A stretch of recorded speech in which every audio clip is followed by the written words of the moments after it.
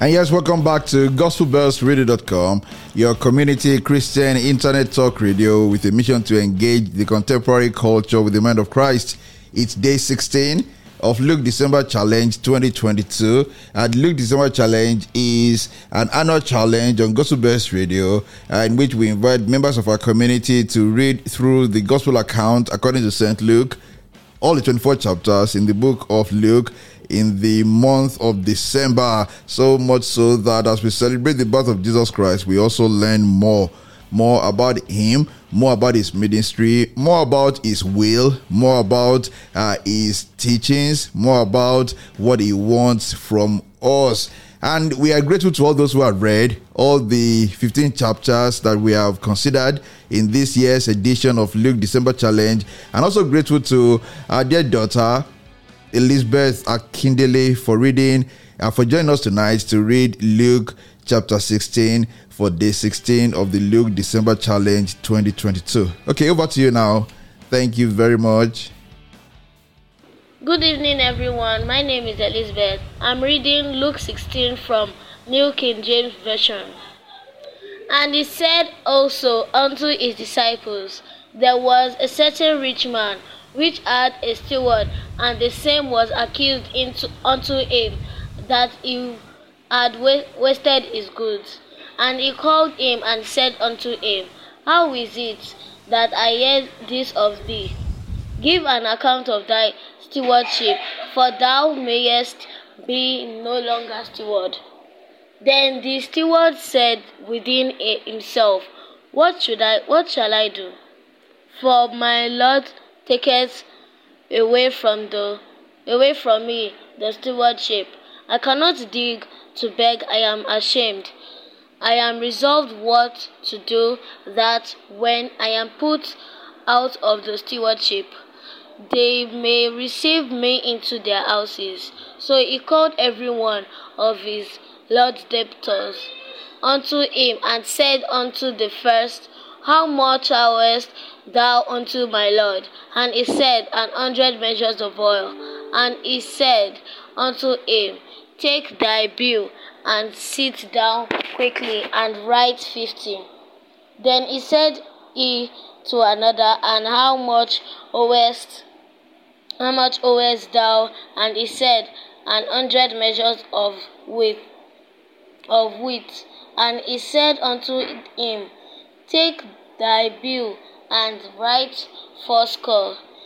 And the Lord commended the unjust steward, because he had done wisely. For the children of this world are in their generation wiser than the children of light. And I say unto you, make to yourself friends of the mammon of unrighteousness, that when ye fail, they may receive you into everlasting habitation. He that is faithful in that which is least is faithful also in much, and he that is unjust in the least is unjust also in much. If therefore ye have not been faithful in the unrighteous mammon, who will commit to your trust the true riches? And if ye have not been faithful in that which is another man's, who shall give you that which is your own? No servant can serve two masters, for either he will hate the one, and or love the other, or else he will hold to the one and despise the other. Ye cannot serve God and mammon. And the Pharisees also, who were covetous, heard all these things, and they derided him. And he said unto them, Ye are they which justify yourselves before men, but God knoweth your hearts. For that which is highly esteemed among men is abomination in the sight of God. The law and the prophets were until John. Since that time the kingdom of God is preached, and every man present into it. And it is easier for heaven and earth to pass than one title of the law to fail. Whosoever putteth away his wife and marry another commits adultery. And whosoever marry her that is put away from her husband commits adultery. There was a certain rich man which was clothed in purple and fine linen, and fared sumptuously every day. And there was a certain beggar named Lazarus, which was laid at his gate full of sores, and desiring to be fed with the crumbs which fell from the rich man's table. Moreover, the dogs came and licked his sores. And it came to pass that the beggar died and was carried by the angels into Abraham's bosom. The rich man also died and was buried, and in hell he lifted up his eyes, being in torment, and set Abraham afar off, and Lazarus in his bosom. And he cried and said, Father Abraham, have mercy on me, and send Lazarus that he may dip the tip of his finger in water and cool my tongue, for I am tormented in the flame. But Abraham said, Son, remember that thou in thy lifetime received thy good things, and likewise Lazarus evil things. But now he is comforted, and thou art tormented. And beside all this, between us and you there is a great gulf fixed, so that they which would pass from hence to you cannot, neither can they pass to us that would come from thence. Then he said, I pray thee, therefore, Father, that thou wouldest send him to my father's house. For I have five brethren, that he may testify unto them, lest they also come into the place of torment. Abraham said unto him, They have Moses and the prophets, let them hear them. And he said, Nay, Father Abraham, but if one went unto them from the dead, they will repent. And he said unto him, If they hear not Moses and the prophets, neither will they be persuaded, though one rose from the dead. Thank you. God bless the reading of his word. Amen. And yes, thank you so very much, Elizabeth. Thank you. God bless you really good for reading Luke chapter 16 for day 16 of the Luke December Challenge 2022. Now let's go on a treasure hunt. That's what we've been doing this year for this year's edition of Luke December Challenge. After the reading, we go on a treasure hunt, trying to find treasures in the chapter we have just read. Of course, the treasures that we share are not exhaustive of the treasures in the chapters we have considered. So we always enjoy reading from you on WhatsApp or by using any of the forms on our page to get your own insight into this wonderful account according to St. Luke. And very clearly in chapter 16 of Luke, we find our Lord talking to us about the use to which Christians ought to put money and worldly goods. What should be our relationship, our disposition to money and worldly goods? Now, this is we find in chapter 16 the parable of the shrewd servant, and this is one parable of our Lord that has been most misapplied, that has been most misquoted. Right? The reason is obvious. In many of the parables of Jesus, you find the main character in the parable being the representative of God, the representative of what God expects from us as human beings. But in this parable of the shrewd servant, we find that the main characters are all not examples to us. They are not held out to us as examples. They are all people that Jesus, when he applied the paragraph, when they applied the parable, was saying to us, don't be like them. So this is a parable about unbelievers. It's a parable about unbelievers, not a parable about believers. I mean, take for example the parable of the Good Samaritan. The Good Samaritan was held up to us as an example to follow. In this parable, we have none of the actors here. None of them is an example to us. None of them is an example to us. So you find the rich man himself, who had a servant. The servant was dishonest, and when he discovered that his master had discovered his dishonesty, he went to his master's customers and cut deals with them. So you find the customers themselves in cutting deals with that servant, they were dishonest. The servant himself in cutting deals with them was dishonest. And then when the master discovered that his servant had cut deals with his customers in order to save his own skin, we read that the master was impressed. He was impressed with them. He said, what a shrewd servant. And that should tell us something. I mean, imagine it. Who would be happy or would be impressed after learning that his servant had cheated him? Because that's what it actually meant. If his servant had colluded with some customers to reduce what would ordinarily have been due to him, who would ordinarily be glad about that or delighted?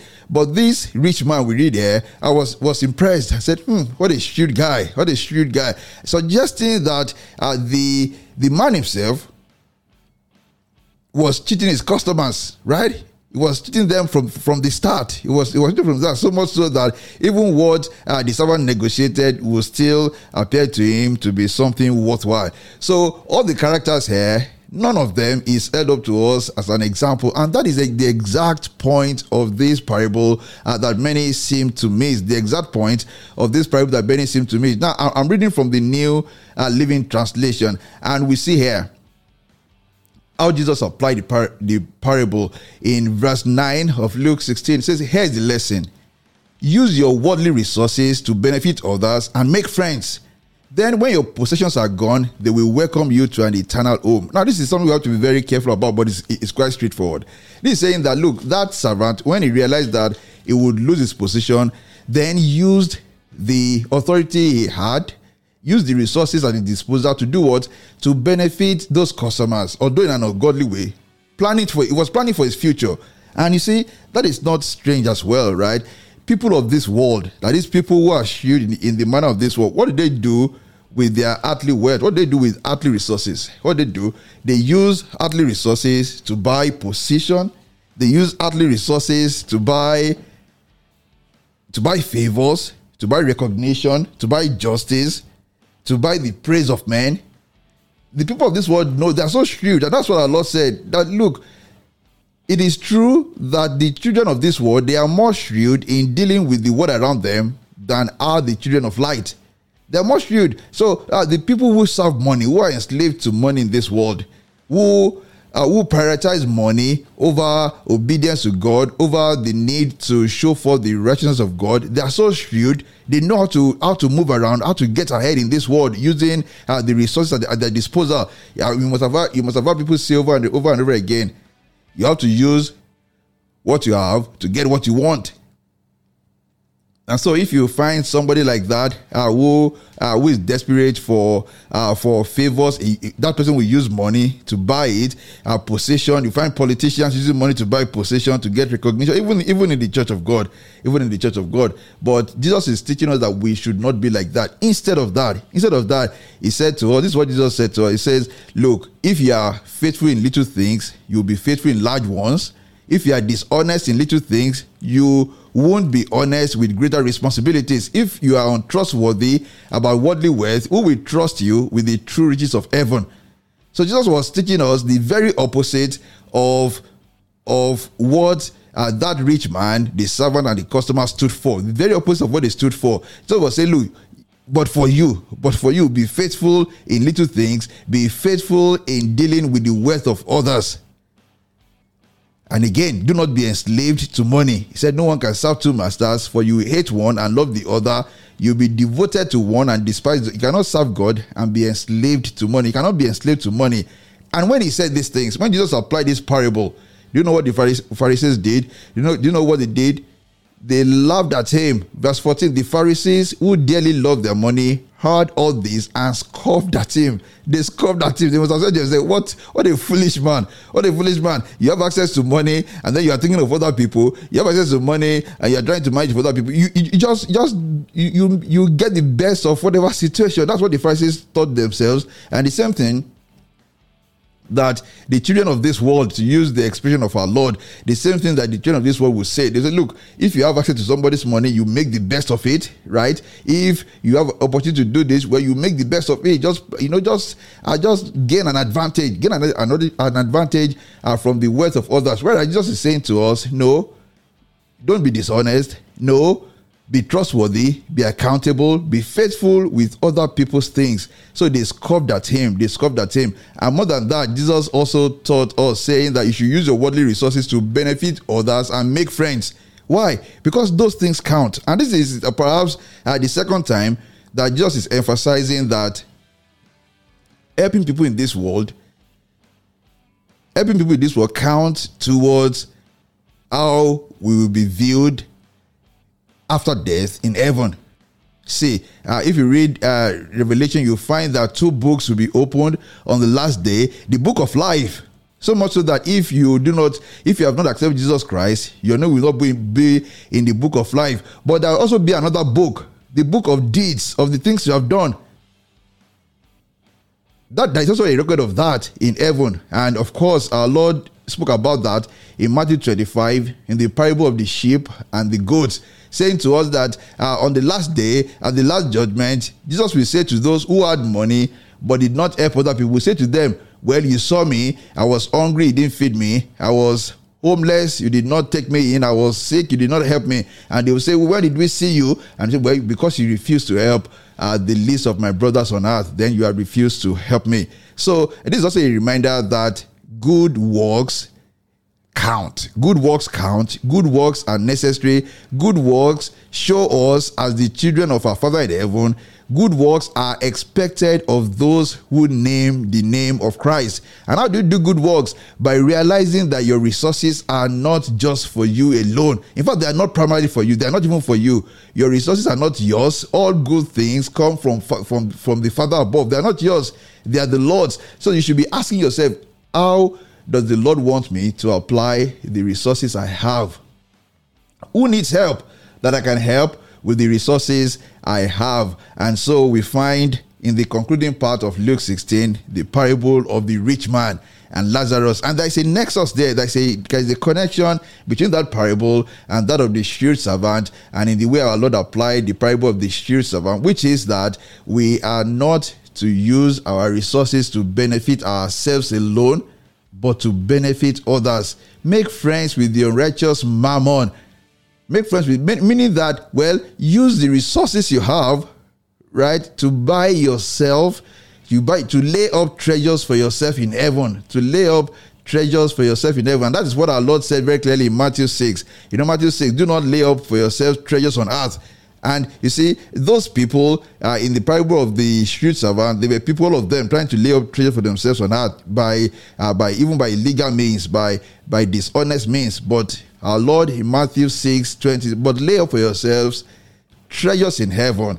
And how do you lay up treasures in heaven? By doing good works. Good works. Good works count. Good works are necessary. It is not enough to say, well, I believe the Lord Jesus Christ. Yes, but let others see your good works and give glory to your Father. Let your light so shine that the world will see your good works and give glory to your Father. Good works count, and God expects that we should apply our resources to His glory.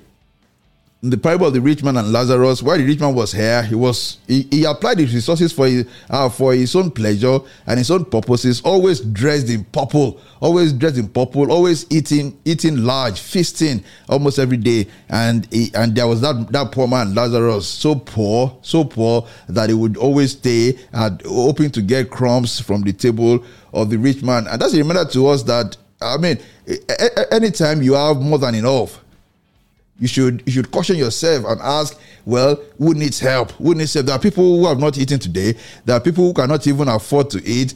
Are you going to continue to feast without thinking about them, without even attempting to reach out and help them without even attempting to reach out and help them. And I do hope, I do pray really, that the Lord will make us fully understand that we are stewards. That's another lesson we can learn from Luke 16. We are stewards who will be called to give account. We are stewards who will be called to give account. That's what was called to give account. When it was called, it became desperate. You had to run helter skelter. But for those who have been faithful, for those who have applied their resources, their opportunities, and everything God has given to them, for those who have applied those things to the glory of God and to help other people, you know what's going to happen, and they won't have to run helter skelter. They will be their good deeds will be already recorded before God. Already recorded before God. And again, something we have to note from Luke 16 is this: the people of the world will scoff at you, right? If you hold on to principles like this, that, you should use your resources to help others, you should not keep things for yourself in this world, that you should be faithful with the resources of others, don't cut corners, people will laugh at you, just like the Pharisees laughed at Jesus Christ. People will laugh at you. Don't bother. That is the way they laughed at Jesus himself. So people will laugh at you. That should not bother you. It should not bother you at all.